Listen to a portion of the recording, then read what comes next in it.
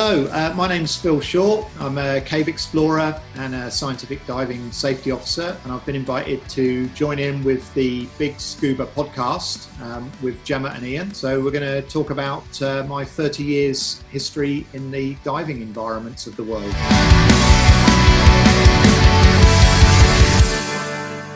Hello everyone, welcome back to the Big Scuba podcast. This is episode 26 coming at you. There we go. Right, what's happening? So this is the Phil Short one. A lot of people know Phil. He's a very well-known diver all around the globe, done lots of exciting stuff. And this was a really another one of the really good, fun chats that we had, and fascinating. And you know what? Sometimes you think, actually, I'm looking forward to the next one when we get something back on, and you think, right, let's get the update. You know, so. Yeah, he was, and really positive and enthusiastic about diving, and that really comes across, so it's real exciting. Yeah, so you know, do that. I hope you really enjoy this episode with Phil. Just before we move on to Phil, just to let you tell you a few heads up, we'll just also just put something out there as well about our local marine craft store. About ribs? Yeah, all about ribs, kayaks, engines, inflatable kayaks. Look them up, Marine Power, based in Norwich in the UK. And looking at, I had an interview with them and looked around some of the ribs, and in a view of, you know, some of the kayaks, some of the ribs that they've got, are they big enough to go diving with? You know, is there a group of people who could get together, put some money together, and you've got a dive boat, you know, a small dive boat. And yes, you can. They've got one there called the Brig 610. Look it up, okay? And it's on YouTube. It's out today on the August the 16th. Okay, look it up. What else? Also wants to say hello to our friends and partners of the Big Scuba podcast, Blue Two, Fourth Element, Mares, SSI, you know, Paralens. We've got some things coming out with Paralens. We have. So hello to you guys. Thank you very much. Can't wait and share that some more with you. What else have we got? I think we've just done our BDMLR course, so we're marine medics now. We are, yeah, how about that? So we survived the day, it was really good. The weather came out in full UK fashion with thunderstorms, rained as hard as it possibly Tropical could. rain, I think we call that. Yeah, and we got absolutely soaked. We did have a mask on, that got washed off when we were in the sea. You know, and it was all good fun. It's all for a great cause, and you know, so thank you very much, Joe, for accepting our application and getting us on. Yeah. So you know, that was really great. So, and also BDMLR, got to get the right words. They were on our podcast. Oh, must have been a couple of months ago, quite early on in the lockdown. So if you haven't looked at that episode, give it a look and look up Jo Collins. She was on all talking about the organisation. It's actually on the YouTube channel as a little chat. Yeah. So look at us up on YouTube, A Big Scuba, and subscribe and hit the bell for notifications. There of when might we be a release more. subscribe button about there. So if you get a chance, you know, do subscribe and that'll keep up to date, as Gemma said. Yeah. All right? And if you're listening to just the podcast, we are recording this outside, so it might be a little bit windy. Yeah. So keeping it real, as you do. Alright, but anyway, any questions, do write in, and you know the email address by now, the Big Scuba podcast at gmail.com, and you'll find us there, okay? And we hope you enjoy the show. Yep, this is episode 26, Phil Short. Enjoy, it's a good one. I've never lost myself. Hi Phil. Hi. Hello. Hi. Yeah, all good. So thank you for joining us, Phil. Yeah. So Phil Short, welcome to the Big Scuba podcast. Very Thank nice you. of you to join us. So myself, Gemma, I'm a non-diver, but I'm about to head into my qualification this weekend, fingers crossed, so to do my open water with Paddy. So it was all in progress before lockdown happened, and then obviously everything ground to a halt, and so I actually did my dry suit orientation last weekend, and this coming weekend hopefully we'll get the qualification. Where are you going? Gildenberg for the Saturday, and then potentially a shore dive on the Sunday in North Norfolk. Very good. Yeah, very good. So quite exciting. So so sort of getting to know Ian has kind of rubbed off on me, and I thought, give it a go. So that's me in terms of scuba diving, and I like the water. I live on the coast, right by the beach, so it's a natural thing, hopefully. Cool.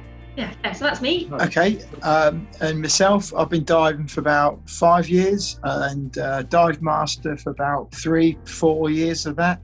Really enjoy the role, really enjoy helping people get started and talking about diving and just having fun and things like that. I've got 2 children, Harvey and Honey, and slowly getting them into the sport as well, where we can. And that's sort of generally me, really. I'm a bit like Gemma, love being by the sea, kayaking, snorkeling, and all those sort of things. When we couldn't do the diving, we were on the river doing some snorkeling before we could do anything. So that's kind of generally me, really. Dive master and helping people get started, really. So that's me. Good. Yeah. Tell us about you, Phil. Well, I started as a dry caver.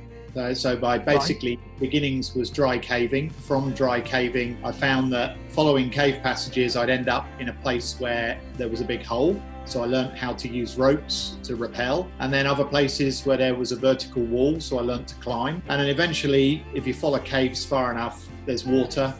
So you start by wading, sometimes swimming, sometimes you take inflatable boats and travel in the rivers underground on those, and eventually the water hits the ceiling and the way on is cave diving. So the only reason really I ever learnt to dive, which started with Paddy Open Water, much like Gemma's about to do, was I approached the cave diving community from my position in the caving community and said, I want to cave dive. They said, well, the best thing you can do is go away and learn to dive, just the basics, clear the mask, buoyancy, swap regulators, and then come back and join the British Cave Diving Group, and they'll teach you not so much to dive but how to cave underwater. And as they say, the rest is history. That was 30 years ago, and kind of here I am now. Yeah. So you in the group there with Michael Thomas and Robert, who Robert's on a few weeks ago. Robert's my godson. Oh, right, cool. So it's a very small world. It is. Yeah, Mike was my regular cave diving buddy for about 6 years, and so we had numerous adventures all over Europe and North America and definitely the UK. And then when Robert was born, I was friends with Mike and Robert's mum, Sarah, and so they asked me to be the godfather. And funnily enough, he's 20 now, and it literally, over lockdown, was the first opportunity I've had to dive with him. So we've done quite a lot of diving together on Rebreather in open water and on side mount in cave over the last few weeks. It's the first chance we've had since he was born. So that's been pretty cool. Whereabouts are you based in the UK? Well, I live at the moment in Devizes in Wiltshire, but obviously I don't do any work from there. My position in the industry, if you like, has evolved dramatically over the 30 years. The first 10, I was teaching Paddy. I started as a dive master, as with Ian, and then rapidly, within 12 months of doing dive master, the centre I worked for asked me to do my IEC, become an instructor.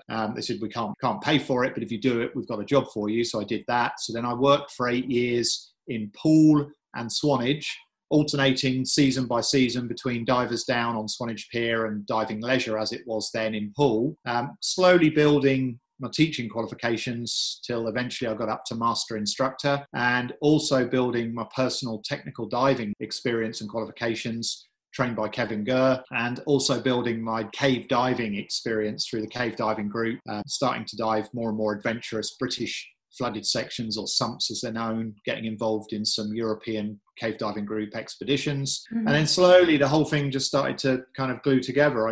Once I got to master instructor, I was faced with a career choice. I could either leave Paddy and go down the tech route with Kevin, or go the whole hog and go from master instructor to course director with Paddy. And I think my timing was perfect. I chose the tech route just when course director was getting more and more popular. There were more and more people doing it. and tech was just booming and growing. So I chose to go down the tech path with Dave Thompson, Kev Gurr, ended up working for their company, stayed with Kevin when Dave and Kev went their separate ways company-wise, and basically worked my way up through till I was teaching mostly Rebreather, and then opportunity arose to teach Rebreather to some scientific institutions, and as a result of that they invited me to come back as basically a team manager for their scientific projects, which grew into dive safety officer, and that's what I do now, have done for like the last 7 years. All right. So what sort of things when you say a scientific project, what can you other things you can tell us about? What sort of things? Okay, yeah. It's all public domain, because I work as dive safety officer and dive operations manager for universities mainly, but also for the United States National Park Service, for Woods Hole Oceanographic Institute, WOI, the institute in Boston, Massachusetts, that found Titanic, found the black smokers, found the white smokers, found the missing hydrogen bomb that the Americans carelessly lost. So I heard about that, yeah. Yeah, I work as the supervisor on basically almost exclusively archaeological projects. So in the last 7 years, I've worked a number of years on the Antikythera mechanism shipwreck as supervisor, on the Mentor shipwreck, which was Lord Elgin's ship carrying the Parthenon marbles from the Acropolis of Athens back to the British Museum and sunk. One of our most rewarding jobs, we worked on a US B-17 bomber off of the island of Vis in Croatia, to recover the pilot, and so he could be taken back and buried by his family for closure, which was a really good project, because we had to effectively disassemble the wreck, sift through all the remains in the seabed, find the crew remains, then put the wreck back together, and basically come away from that project. Was he the only one left? There were 3 missing. So when the plane ditched, 3 didn't make it. There's eyewitness reports from those that did make it that at least 1 was thrown clear of the wreckage on impact. So we were looking for 2.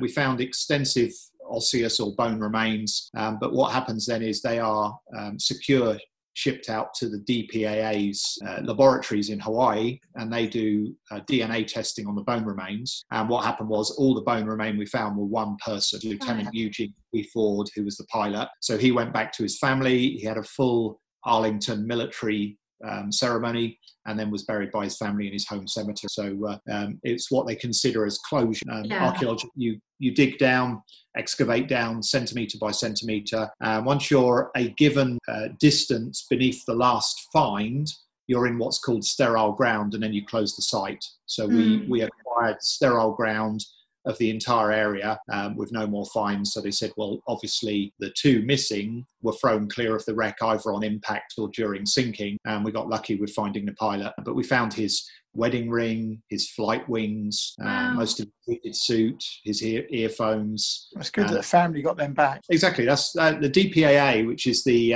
Defence POW MIA accounting agency. They've got in excess of 5,000 sites worldwide, from wars going back to the First World War right through to Vietnam, Korea, and their job is to do exactly that, leave no man behind. So whether it be in the jungles, in the mountains, in the Arctic, or underwater, their task is to slowly work down this list of aircraft crash sites where people didn't come home. We did one in 2017. That was the B-24 Witchcraft. Beg your pardon. That's the one we flew in. B-24 Tulsa American. And then we were due back this year, but due to COVID, it's likely now to be next year. A similar job on a B-17, which is a bit deeper. So that's pretty rewarding work. And then How late is that?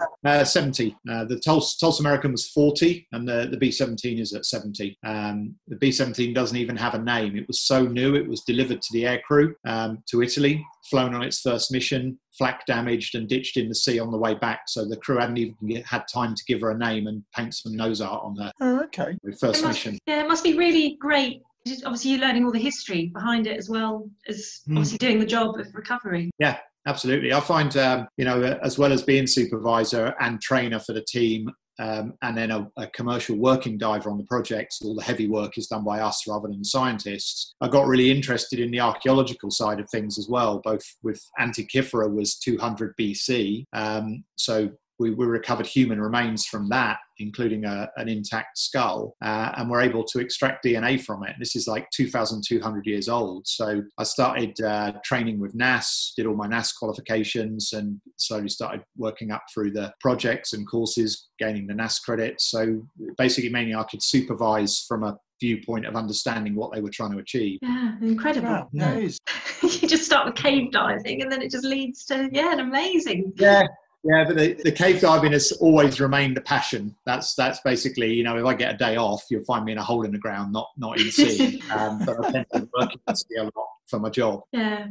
So what have you been doing sort of through lockdown? Have you had projects to work on outside of obviously not getting in the water? Well, basically what I've done is I've basically got a really good head start on writing the risk assessments and project plans for our next series of projects. So normally they're done leading up to and then even during a project, whereas here I've been able to get a lot of risk assessment and project plans written out ready for the next 3 in advance. Building and testing equipment we need for those jobs. So when you excavate on these aircraft, you use what's called a water dredge, which is a more controlled version of an airlift powered by water jet, not by air bubbles. So we've been designing and building one specifically for this next job because it's deep. So we've been able to do that. On a personal level, I've really, the first 2 months of lockdown where I simply couldn't get in the water at all, I really threw myself into my drones because I've got a commercial drone license. Do that for the projects to get aerial footage of the work sites, etc. So I renewed that commercial license, did some specialty training and got hundreds of flight hours to sort of grow my skill set, which was fun. It's something different. Learned photogrammetry, which was great fun. Wasn't able to get underwater footage, so was using the drone footage to then make 3D models. I live on the Kennet Avon Canal, so I was making 3D models of the Cane Hill locks, which was good. So new skills that add to my company, add to the various bits and bobs we do for the projects through the institutions. And then finally was able to slowly start getting back in the water. I was I'm one of the members of the British Diving Safety Group, so I was involved in all the meetings that slowly work towards approval for people to go back to diving. And I think we announced the acceptable to go back to shore diving within family groups on a Wednesday, and at 4 a.m. the next morning I drove to Chesil Beach and did a really straightforward shore dive on the United States tank landing craft in a pair of doubles, not even a rebreather, just on my own, and it was absolutely fabulous just to be back in the water. And since then I've managed to get wet a couple of times a week in some caves, in the sea, in the quarries, to get hours back on the rebreather and get rebreather current ready for when the projects start again. So kept sane. And to be honest, after the last 10 years have been pretty hectic with a massive amount of dive hours and numbers of dives. So I actually feel pretty well rested after the 3 months. I think it did me some good. Yeah. I think a lot of people have benefited from the lockdown in different ways that they never thought possible. Yeah. So what sort of drone you got? I've got a Phantom 4 V2, the DJI one. I started with a Phantom 3 and upgraded to a Phantom 4, mainly because it's a bit more stable. The communication is more stable because it's wired from the viewing screen to the handset, whereas the 3 was Wi-Fi, so some connectivity issues. But most importantly, the 4's got a much higher quality camera.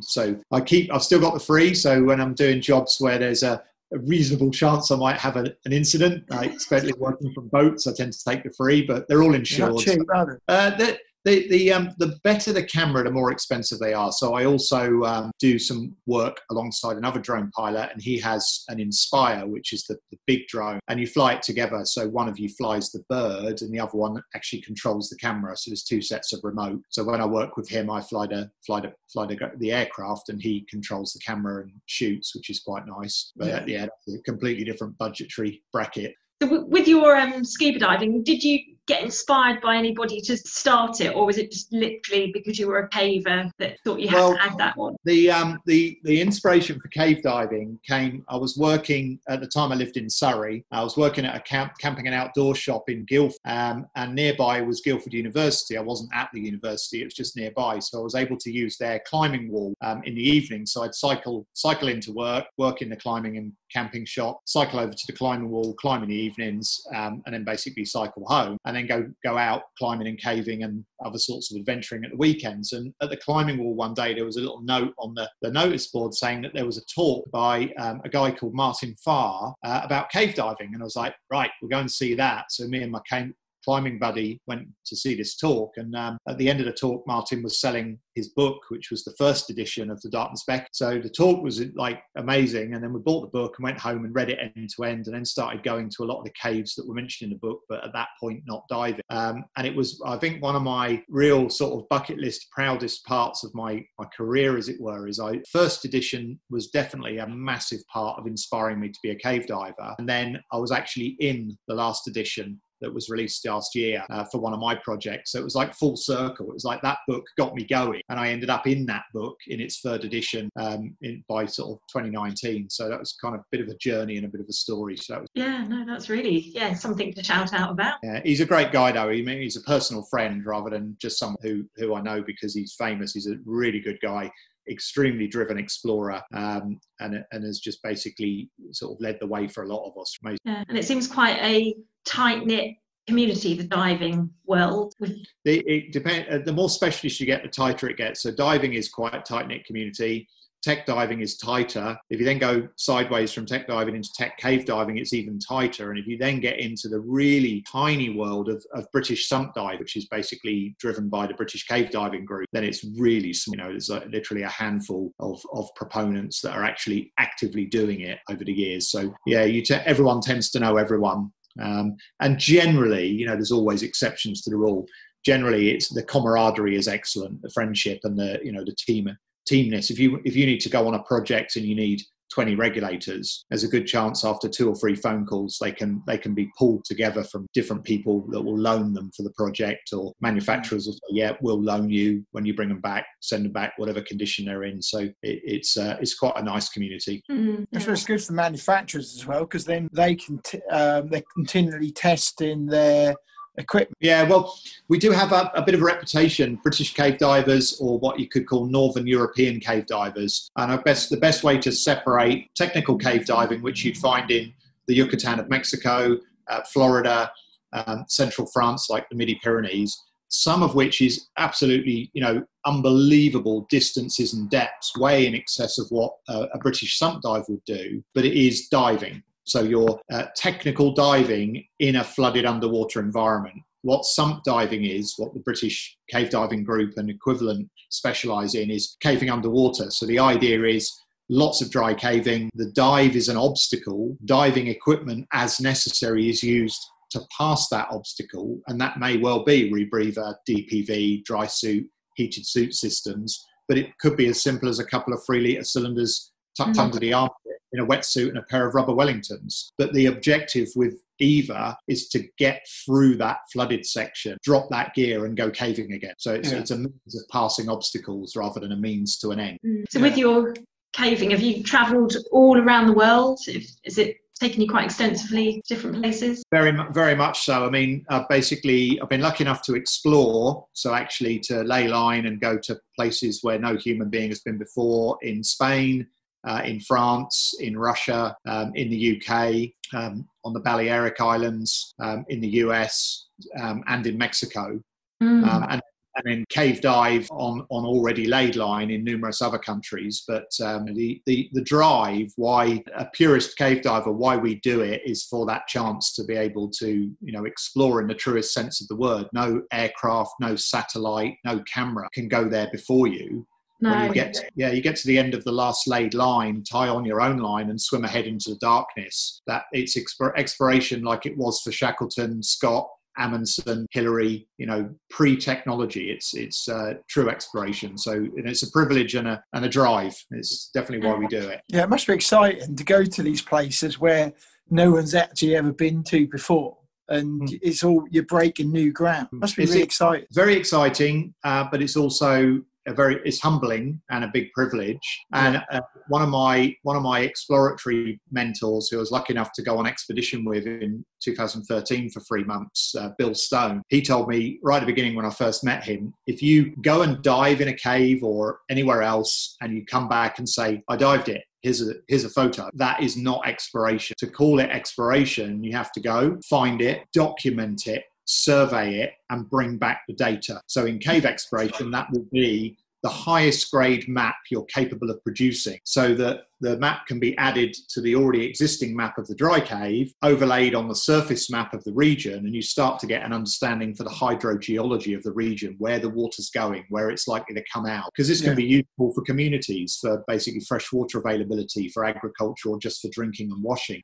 You're also bringing back data of any life forms or water samples and sediment samples. In some cases, cave archaeology, skeletal remains from burial sites when water levels were different from entrance areas of caves. So you really are participating in speleology, whether it's a map, a survey, a sample, biological, geographical, hydrogeographical, you're bringing back data. And that's really, I think, for me, is where you get the defining point between a highly adventurous caving or diving trip and a genuine expedition. A genuine expedition achieving genuine exploration is going for a scientific purpose. It will bring back data, what it found, that can go into the annals of such data held within institutions like the Royal Geographic Society, the Explorers Club, etc.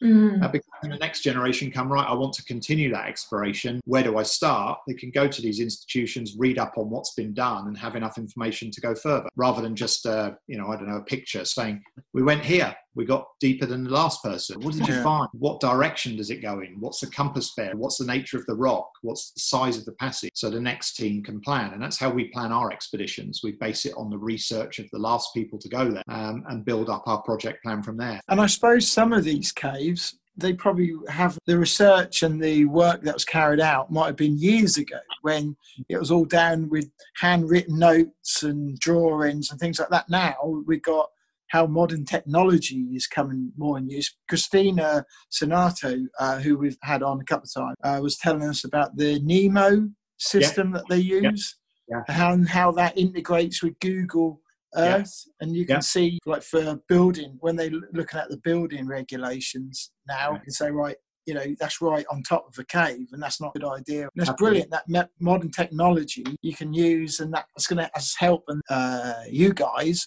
Do your job. Yeah, absolutely. Back in the day, you'd survey with a tape measure, a pencil, and a notepad, and now in dry cave we use a laser. So you just have one guy at the last point. Next guy goes as far ahead as he can go and still be in line of sight. You just bounce the laser off his plaque, and basically it automatically records the data, and you can then download that to a pad while you're underground. Effectively, the survey is being drawn while you're exploring. So, and the sky's the limit. If you look at what Stone's been doing with three-dimensional autonomous mapping with things like sunfish in the caves of Namibia, this is basically what looks, if you see it, looks like a small DPV, but it doesn't take a diver. It has no umbilical. It's an AUV, an autonomous underwater vehicle, and it's so clever. You drop it in the cave, and it's basically then able to just swim into the cave, three-dimensionally mapping everything that it sees. And it's so clever, it can then say, right, time to come home because I'm reaching reserve on battery. And it turns around and follows its own map home out of Google it. It's called Sunfish. The test dives were done in Peacock Springs in North Florida, monitored by cave divers just in case. Surely you don't want too much of that going on, though, do you? Well, yes, because if you look, the legend that wrote most of the rules we follow for cave diving was Sheck Exler, cave diver number 1. And he sadly passed trying to explore the far reaches of a very, very deep sinkhole cave in Mexico. And what Bill was able to do with an earlier iteration of Sunfish was go back and complete that job autonomously in sub 300 meters of depth. So we're getting to the point where, with things like Hranice Abyss in Czech Republic, explored by Krzysztof Staranowski, and other sites like this, we're getting to the point where we're beyond human capability, similar to the deepest parts on the ocean. Free swimming diver at this time can't go there. You can't detect that human, but it doesn't mean you can't still explore. And the goal of what Bill is creating with this sun is it's a test bed. Caves are a test bed. Building a nuclear-powered autonomous vehicle to swim around in the ocean under the ice cap on Europa, Jupiter's moon, to look for microbial life. So the the link between what cave explorers are doing, what, But why not our own planet? Well, it's being done as well. So, I mean, the daft thing is, if you look at the technology to keep out the pressure of 7 miles of water depth versus the technology to keep out a vacuum, it's easier to make it survive in space than it is to make something that can survive at 7 miles depth in the Mariana Trench. Crazy, isn't it? All this. Yeah, well, it's true. Yeah, I won't get. When we're talking to like the guys at the Galapagos, and they talk about the whale sharks and how they don't know where they go, and you think, and that's some of that is because of the whale shark, but also because the oceans are just not that explored. Absolutely. And you think, wow, you could use something like that and find out more about where the whale sharks are going, explore more of the ocean. But then part of me also thinks, don't we still want to have places on Earth where we don't know? Yeah, absolutely. We've still got these mysteries. Yeah, it'd be brilliant. Like Conan Doyle's Lost World. Imagine some sort of isolated peak in the middle of the jungle of the Amazon that nobody's been to. We've still got dinosaurs on top of it. Something like that. It's a schoolboy dream. I mean, but you've just summed up why we do this. Why does a normal guy decide I'm going to spend my life going down underwater, going in a cave, going up a mountain? Because you want to know what's around that next corner. It's the unknown. So for some people in the general public, the general populace, the unknown equals fear. For others, the unknown equals excitement. For cave explorers, for ocean explorers, for mountain climbers, these are people that are excited by it. What is it? Where is it? Can I go and have a look at it? And it's history making. That's exciting stuff. Yeah, absolutely. But you've changed things though, because we've had various guests. And I'm not going to name names, but we've had various guests who are either wreck divers or cave divers, and they never seem to bridge the two. They either go down one route or the other. You seem as though you get excited by the both. Whether it's on and diving onto a B, that's where I'd be. I'd be on the B-17. Yeah.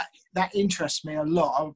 I've got a lot of I get right excited about history, especially World War II stuff. I find it totally fascinating.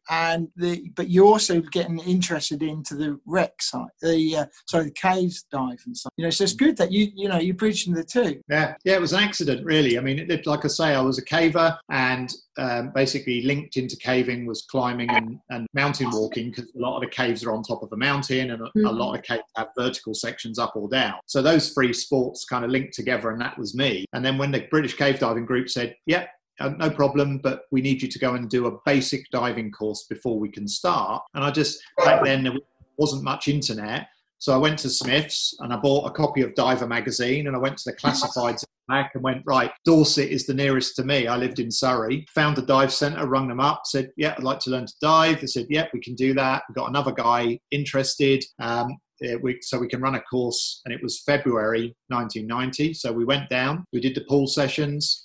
The sea was too rough, so we drove up to Stony Cove for the 4 open water dives, and I ended up qualified. And I was like, but I really like that too. That was fun. And so then they literally both grew together. So the passion in the wrecks and the sea and the marine life, and the passion in the caves and the exploration, they grew sort of hand in hand, and they complemented each other, because I learned to trimix in the open water. I was then able to use the trimix skills in cave, etc., etc. So it worked well. Yeah. So for kind of someone like me, a non-diver, what advice would you give to someone just maybe considering stepping into the scuba world?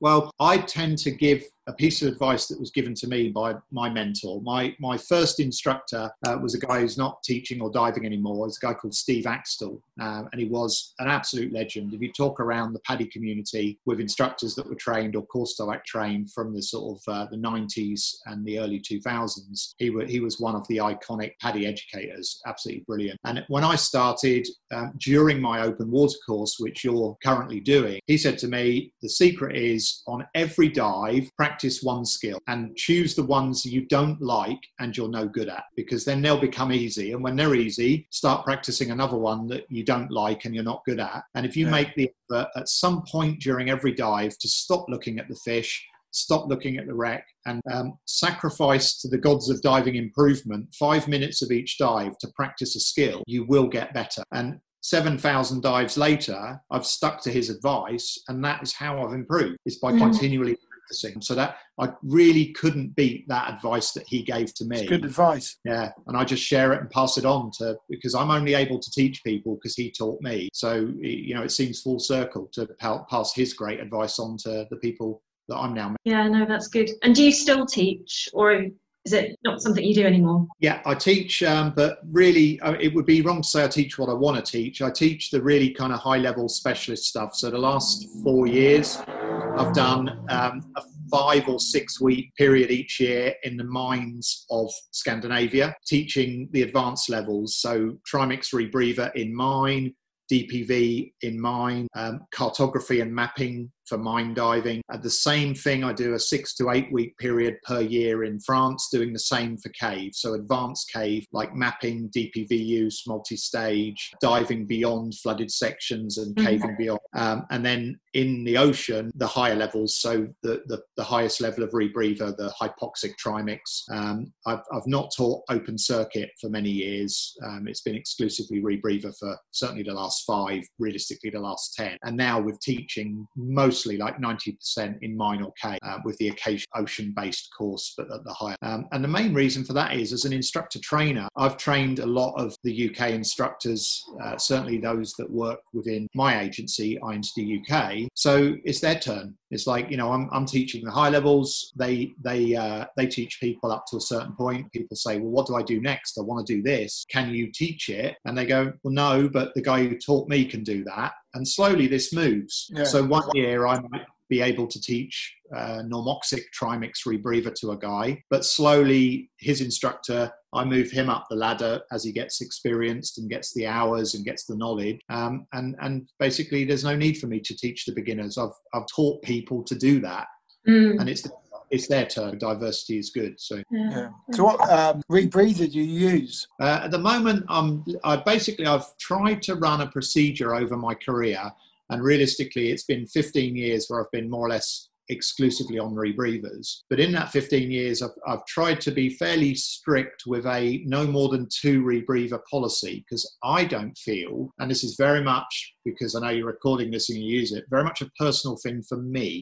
I don't feel I can remain knowledgeable and current to do my very best job at teaching 5, 6, 7 rebreathers, because they're all unique. Yeah. So I've tried to stay within 2 systems. And when I say systems, there are, for example, several rebreathers which consist of breathing bags, breathing hoses, and a mouthpiece. That's all the same, more or less. What changes is the control system. So it's a bit like saying, do you use a Mac? Do you use a PC? It's hard to be really good at using both. So I've tried to always limit myself to 2 control systems. And obviously the control system that has, over the last 5 years, for want of a better phrase, taken over the rebreather world is Shearwater. So my main platform at the moment, which was driven by demand, all the course inquiries I get at those higher levels, and all my scientific project teams are using JJ. So certainly in the last 2 years, I've pretty much been exclusively on the JJ. Right, okay. Yeah, that's interesting. Yeah, and like you say, you can't be a master of everything, can you? You've just got to concentrate. I'm a cave diver. I drag my knuckles along the floor and I haven't got a big enough brain to learn 2 things at once.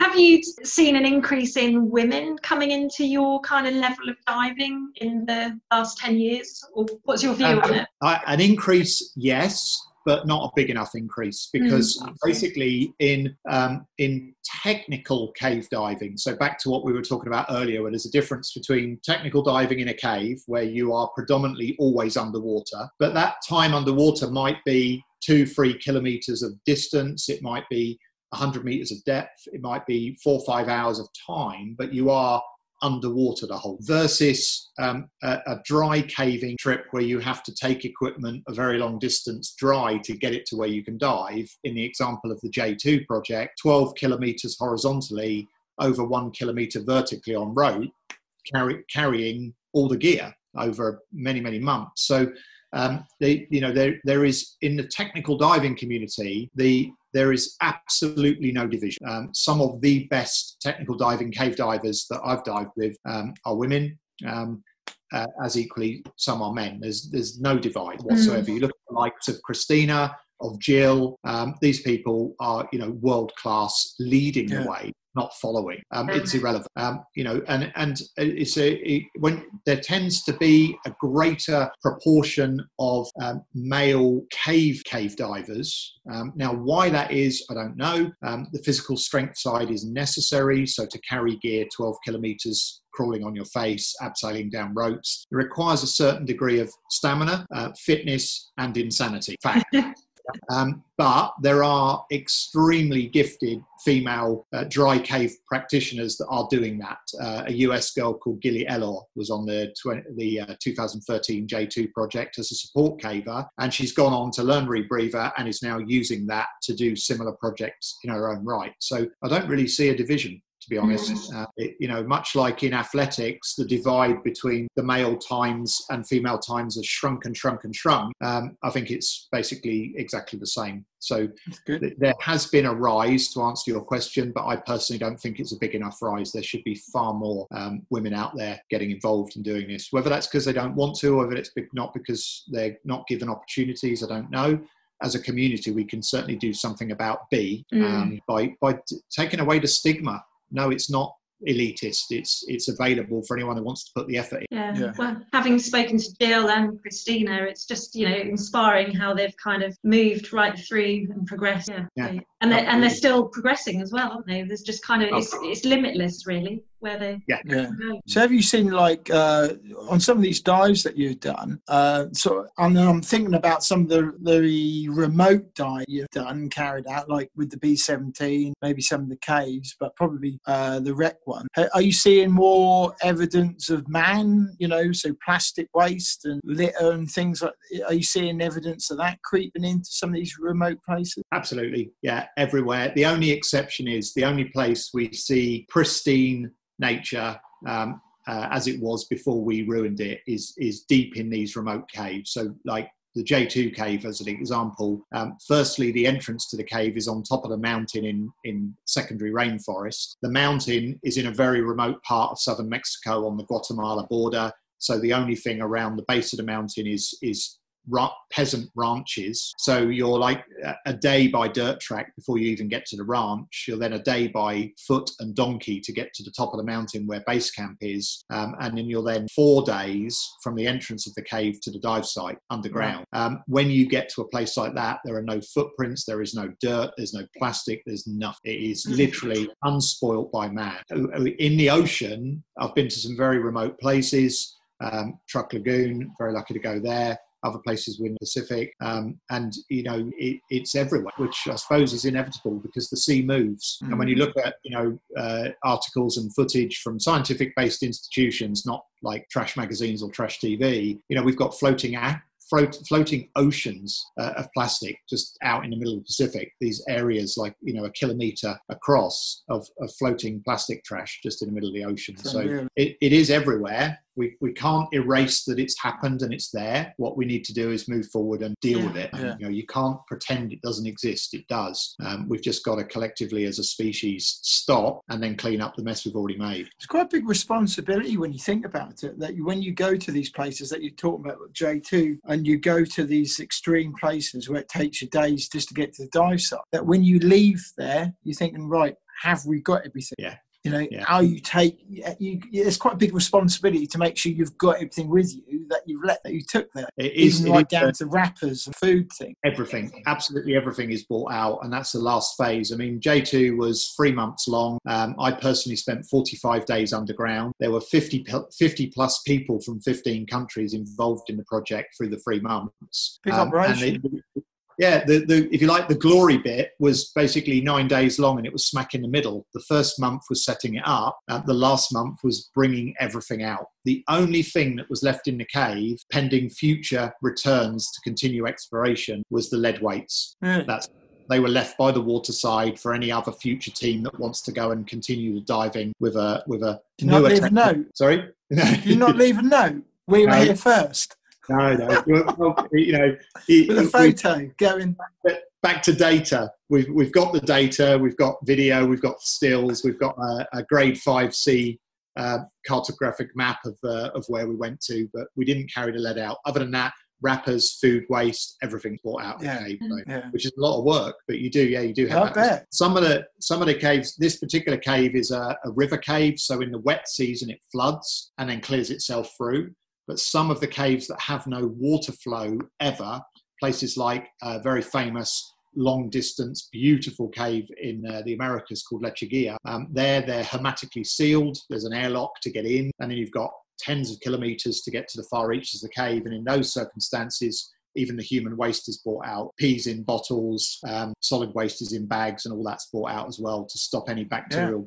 Somewhere like J2, it floods in the winter. So basically, if you pee in the winter when the whole cave floods, it's out to what do we exit. But everything. We used to take a lot of planning. You know, Gemma's now seeing all this because, we went diving at the weekend and she saw all the gear that I have. You know, you need the truck, you put all this gear in, the boxes, and that's just for a day. That's just for a couple swims, you know, and I can't imagine the amount of gear that you need to go away for 3 months somewhere remote, the food and everything for 50 people. Yeah. Well, we literally on J2 we spent like I said 3 months in the field, 45 days of which for me personally were underground, 50 plus people. And of that time, me and one other diver were able to pass the terminal flooded section and find new cave once. So that you basically what you went for was 1 day of those 3 months. And it's interesting. Welcome to the sport, Gemma, because it's one of the worst sports I've ever come across for return. So there's this lovely joke where one member of a partnership says, "Oh, I'm going off diving. I'll see you this evening." And the other member of the partnership goes, "Okay, have a nice day." And you go off. And 9 hours later, you come back and they say, "What did you do?" I said, "Well, I did like a 30-minute dive on a wreck in the morning, and I did a 35-minute dive on the reef in the afternoon." "Well, why were you gone 9 hours?" Well, that's not true. And it does. And if you get more technical, it gets worse, because for 20 minutes on a 60-meter wreck on open circuit, you'll end up spending 40 minutes decompressing. So a 60-minute dive is 40 minutes of doing nothing for 20 minutes of doing something. And to get there is 3 hours on a boat. To get back is 3 hours on a boat, plus all the preparation, cylinder filling, analysing, labelling, blah, blah, blah. So the return is awful, but we love it, and that's why we Yeah. And are you still keeping the logbook? Oh, yeah, absolutely. I'm on volume 28, all paper logbooks. It's more of a journal now, so I've got sketches, hand-drawn maps, even some little watercolours of things that I've seen. I photocopy more detailed maps from sources and stick those into the books folded, but they all sit on a bookshelf, all 28 volumes. That's amazing. I also got mine. I've logged. I'm not up to 28 though. I think I'm up to about 5. I think. Well, I was up to 5 at one point, but I've logged every single dive since that first open water paddy dive in Stony Cove. That's good to hear though, because we've had people on who stopped and then regretted it, because years have gone on and they haven't kept those records, and they'd like to go back to that time. And, I think that's nice. A lot of colleagues like that, and I think if I'd ever have stopped, and there were times like in my first 8 years when I was teaching on Swanage Pier, I might do 8 dives a day, but 6 of them would be 20-minute Swanage Pier dives for a Discover Scuba Diver. So they're real dives, they're in the sea, they're 20 minutes long. But I started logging those as just single lines. And I think if I'd given up then, because I was like, oh really, do I need to log this? It's just another Swanage Pier dive. If I'd given up then, I probably would never have restarted. So I'm really pleased that people joke with me, some people have OCD. My friends tell me I have CDO because OCD wasn't in alphabetical order. It's unfortunately it's not far from the truth. So logging, I've not heard of that. I like that. CDO logging works for me. I just like it's part of my day. I finish my dive, I sit down, depending on what's going on, I have a cup of tea or a beer, and I get the logbook out and the pen. I think Gemma's got that. What, CDO? CDO. Mine will probably be on a spreadsheet. I like spreadsheets. So I've got a spreadsheet for it, or there's a list for it. Yeah. Yeah, but for our listeners, that's good advice as well. It's just never give up. Logging your dives, definitely. So yeah, and I'll start mine soon. Yeah, we better do the questions, Gemma. Yes, yeah. So our first question is, what dive location is on your wish list, bucket list, and why? Antarctica. I don't want to go down there for like a couple of days as part of a cruise in Southern America. Go down several months, dive it properly under the ice. And the reason is that the Antarctic environment, despite cold, is just created because of its stability. These gigantic versions of marine life that we commonly see when we dive off the south coast here. And from a reading point of view, probably one of the biggest sections of my own library is early Antarctic and Arctic exploration, the likes of Scott and Amundsen and Shackleton. So to visit the place, both for diving and to see the place itself, is probably the highest thing on my bucket list. At 51 now, and with the financial constraints of that, the chances are getting slimmer, but one day you maybe. Need to talk Paul Rose. Paul is a very good friend of mine. I trained him in rebreather and I taught him to cave dive.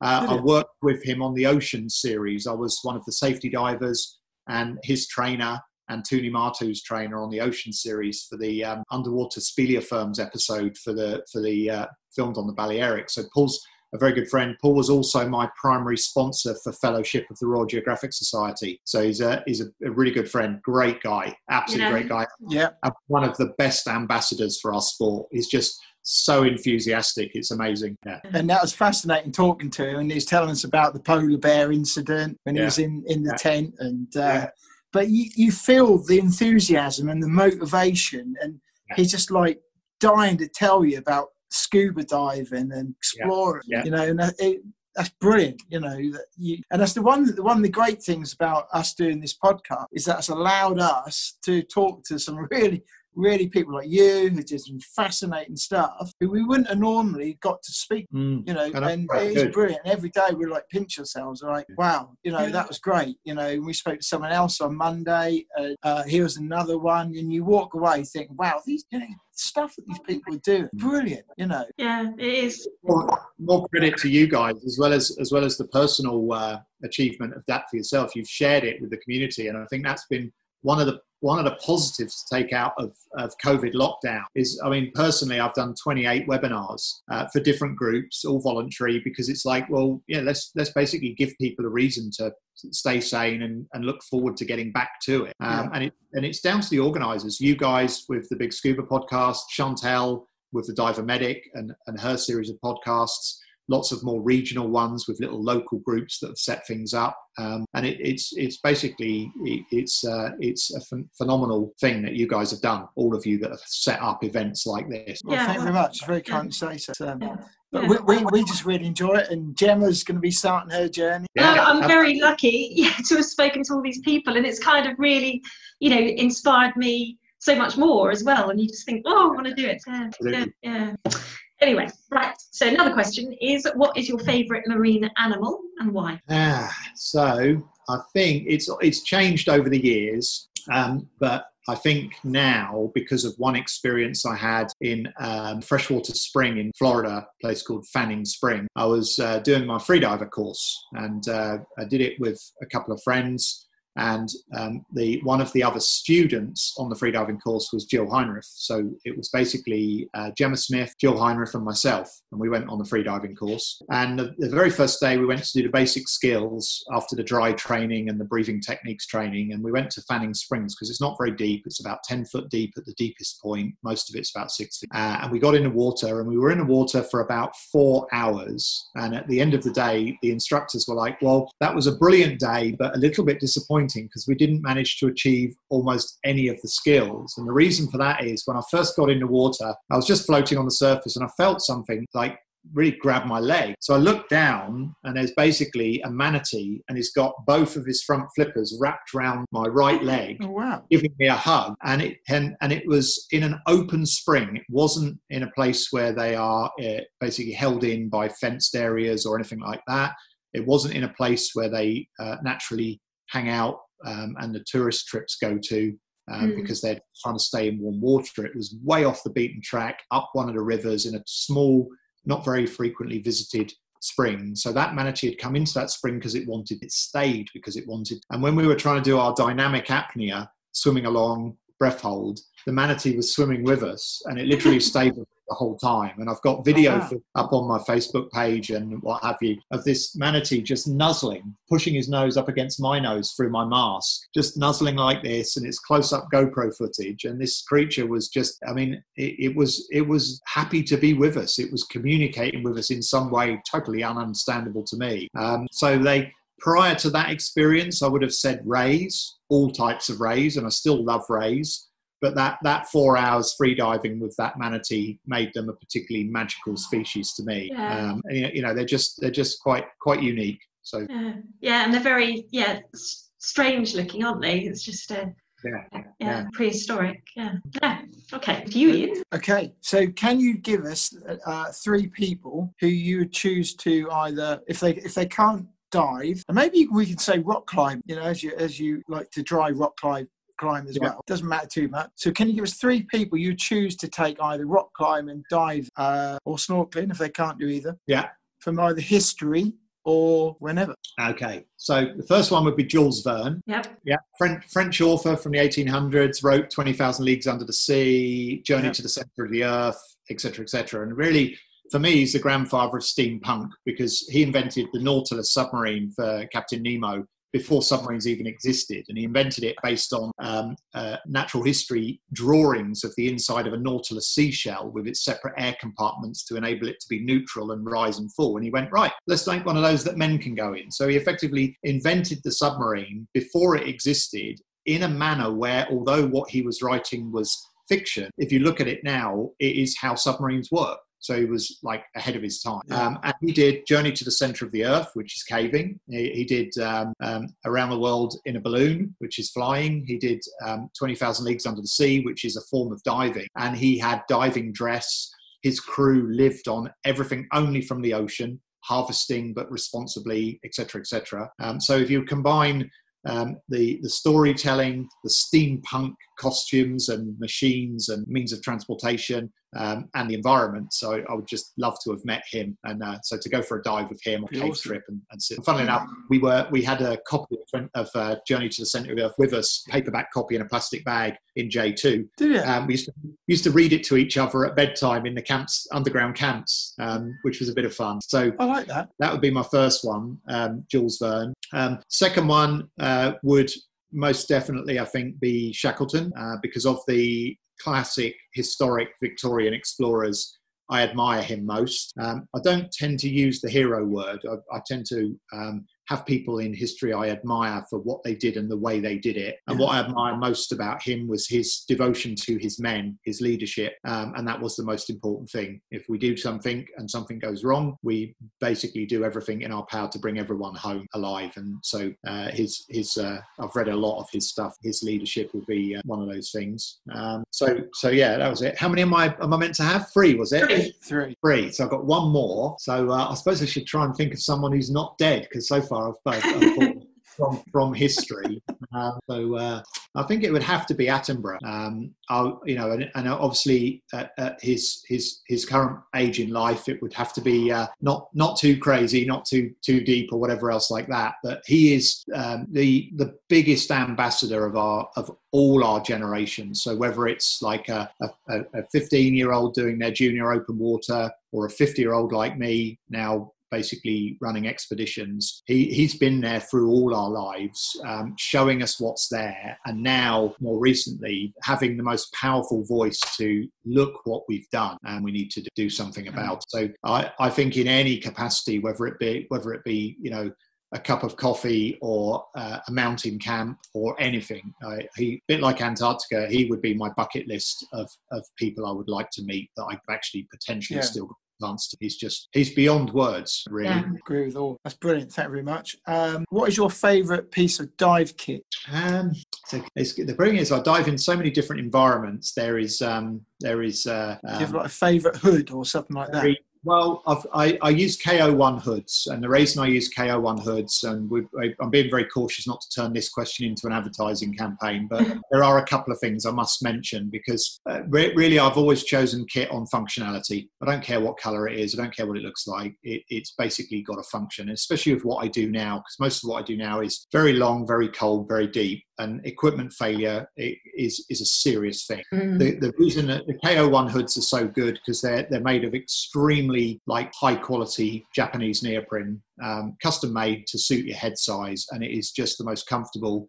I get a lot of jaw problems, broke my jaw when I was young. I get none of that jaw pain from being encased in the hood for hours. And the comfort and warmth is just, par excellence. 5 mil? I've got a 7. Because I do a lot of cold water diving, and I've literally never been cold in it, and so it's a brilliant bit of kit. I do have a particular favourite bit of kit, but it's a bit odd. I have a Loitakari. Now, a Loitakari is a handmade Finnish rubber suit. Right. It's a dry hood, so the hood seals across the forehead, over the cheeks, and down under the bottom lip. The inside of the hood is lined with ribbed merino wool. There is no neck seal because you've got a dry hood. The hands are free-fingered mittens, in my case, with no wrist seals. It's made of very thick, heavy-duty vulcanized rubber with a cloth lining, and it is quite simply the warmest dry suit you can use. It's not for the masses. You wouldn't be able to use it for normal diving. Most of the things we've talked about, like the Tulsa American and the Gribshunden and the Antikythera wreck, completely unsuitable. It's for very cold, very long Baltic and Arctic type conditions. So I use it maybe once a year on my 4-week trip to the Scandinavian mines. But back to my OCD, it's kind of a bit steampunk. It's a bit odd. So do you still inflate the same means? Still inflate the same, still dump the same, still got the inlet for heating and what have you. It's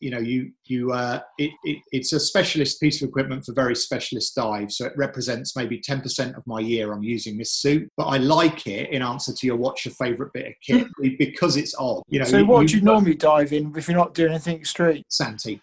I've been in Santee for over 12 years now. Again, not wanting to turn the answer to this question into a sales pitch, but the guys at Santee have been absolutely phenomenal with me. They custom built to our design suits for the J2 project. They've kept me dry and warm for the last 12 plus years. Thomas, the owner specifically.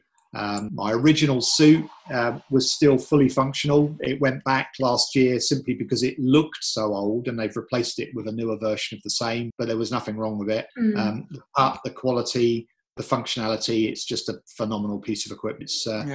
I don't even think of that as dive kit. It's just so part of me. It's like, I just put it on and dive. It's such a good piece of kit. The Loitakari was a bit more of a kind of left field answer because it's a bit of an odd that sits in a bag. First one we've had anyway, so thanks very much for that. It sits in a bag for 11 months of the year, comes out, gets used for 1 month of the year where it's absolutely essential. Then I dust the whole thing down with talc. How do you get on with your 3 fingers being joined? Is that ever an issue? I had to teach myself to dive again. So bear in mind the sort of dives I'm doing with this suit, I'm probably running average 5 stages, a DPV, a rebreather. So once I got the suit, it was like in the local quarry for hours and hours and hours to learn how to rotate and handle multiple stages, scooter controls, rebreather controls, rebreather failure drills. But you get used to it pretty quickly. Yeah.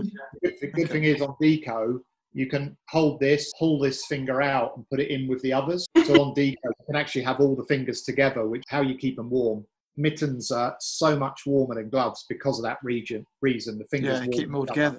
Good idea. So it's a very specialist, very unusual, very rarely used bit of kit, but it's one of my favourites. Yeah, it's good to hear what it is. Good answer. Last question. You're a man that's travelled the world and you've been to some of the most remotest and extreme places in the world. So if you've got a chance now, you've got a billboard and you're going to put something on that billboard. It can be an image, it can be a question, it can be a statement, it can be whatever you like, what you want to use that billboard for. What are you going to put on it? Wow, that is a tough statement. I think actually I could probably just summarize it, and I'd like to point out to the audience that this you can probably tell by me hesitating to answer this question and some of the other questions, like finally coming up with Attenborough. These questions aren't preloaded. I asked about 2 weeks ago, can you send me the questions? And both Gemma and Ian said no, and that's made this particular podcast quite special because it does make you think on the feet. So now I've had time to think about that. I would simplify that down to one word. I would put it in bold, underlined with a big stripe of highlighter over it, and it would simply say explore. And each person who reads that everyone can do to their own capabilities, desires, and those capabilities and desires can expand with time or contract with time, but you're never too young or too old, and whatever nationality, whatever you are, you can explore, even if it's exploring self. So that billboard would simply say explore. I like that, and I'll tell you why. Christina Sonata, when she came on, she taught us 3 words: explore, educate, and conservation. Fabulous. And somebody else actually taught us another one on Monday night, and that was transform. And those 3 words, particularly those 3 words, I think, we certainly use them quite a lot now in our podcast, and I think actually it is for life. They're really good, and explore is a brilliant one. It's a word that I think good choice of word. Yeah, great answers, Phil. Yeah, thank you. Yeah, we like that. Cool. Yeah. So I suppose just the final question is like, what's your plans for the rest of the year or the coming year after COVID? Okay. All of the current situation we're in permitting, our current plans are a return to phase 2 of the Gribshunden wreck. Gribshunden is a Danish king's flagship from 1495. She's in the Baltic Sea. She's absolutely intact because she's in anoxic, low saline, freezing cold water. We worked on her through August, September last year for just under a month and recovered some remarkable artefacts. Ongoing research is taking place with those within the laboratories of Lund, Gothenburg and Sotterton universities. And we were due back on her this year. We're hoping to get out in September, certainly for a survey season, if not another excavation season. Then we'll definitely be back on her next year. So that's our biggest ongoing project at the moment. Looking forward to that. We've already discussed the B-17. Very keen to get back on that and hopefully to recover another fallen war hero and send him home to his family very much. And then basically we have other similar aircraft wreck projects, some of which in Scandinavia now, to do the same job on, which is basically going to be moving into next year. And for me, caves. Basically, if you give me a day off, I want to be in a hole in the ground. So anywhere I can find a hole in the ground, that's where you'll find me. You should be on Lord of the Rings. Well, one of my nicknames has been Gollum or Smeagol over the years. Passing resemblance, no hair, big ears, big goggly eyes, and a preference on the ground, and I like fish. So, it is what it is. So if for people who are now listening to us and they're listening to you for the first time and they want to keep up to date with what you're up to, where are they best to go to keep up to date with what you're up to, and where are you on social media? Most up to date Facebook page, Phil Short Technical. My company's Facebook page is Dark Water Exploration. So mostly the commercial projects go on the Dark Water page. My daily diving and caving life goes on the Phil Short Technical page. The Instagram version of that is Phil Short Explorer, and my website is darkwaterexploration.com. But I think the most used and the most up to date of just everything is the Phil Short Technical Facebook. That's great. Okay, thank you very much. Excellent. Yeah, that's been really good, Phil. It's just very inspiring talk again. Yeah. Well, seriously, for you, have a fabulous time. Enjoy your first dives. And hopefully, I really hope you get out to the sea on the Sunday, because you'll be fine if you have to do the first both days in a quarry. Never mind, but just you can find the magic in every dive. And for me, that first day in Stony Cove. It was Stony Cove in February in a wetsuit that didn't fit, and it was a wetsuit, not a semi-dry. And I went down to that aircraft cockpit and saw a perch swim past me, and I was like, wow, it's a fish. So you can find a bit of magic in every dive. So really enjoy it, and I hope it's fabulous, and stick at it. Yeah, well, we'll be posting about it on our social media. But yeah, and your advice, perfect. Yeah, sure. You've been brilliant, Phil. Thank you very much. Thank you very much. Take care, guys. I look forward to seeing the podcast once you launch it. But take care. Brilliant. We'll Thanks keep in for your touch. time. Take care. Bye-bye. Thanks, Phil. Sugar-coated dreams don't start to shatter. Hello, we're back. What do you think to that? I hope you enjoyed it. Yeah, Phil Short, he was really good, wasn't he? Of course, yeah, really enjoyed that. Interesting guy. Hope you did as well. Yeah, and we've got so much more coming up in the future episodes. Yeah, we have. Yeah, we've got a lot more guests all lined up, and so do keep keep tuned, keep subscribing, keep sharing, tell your friends, get them listening. So we can't do this without your support. So please do. And hello to you patrons out there. So thank you very much. Yeah, and subscribers, YouTube subscribers. Yeah. But before we go, who have we got next? Who have we got next? I can't remember. Next? Ian? Who have we got next? What are you yes. doing? Well, seeing as he's been doing loads of press ups lately, I thought we should really, in the theme of what you've been doing, Tech Clark, is have you up next. Tech, you're up next.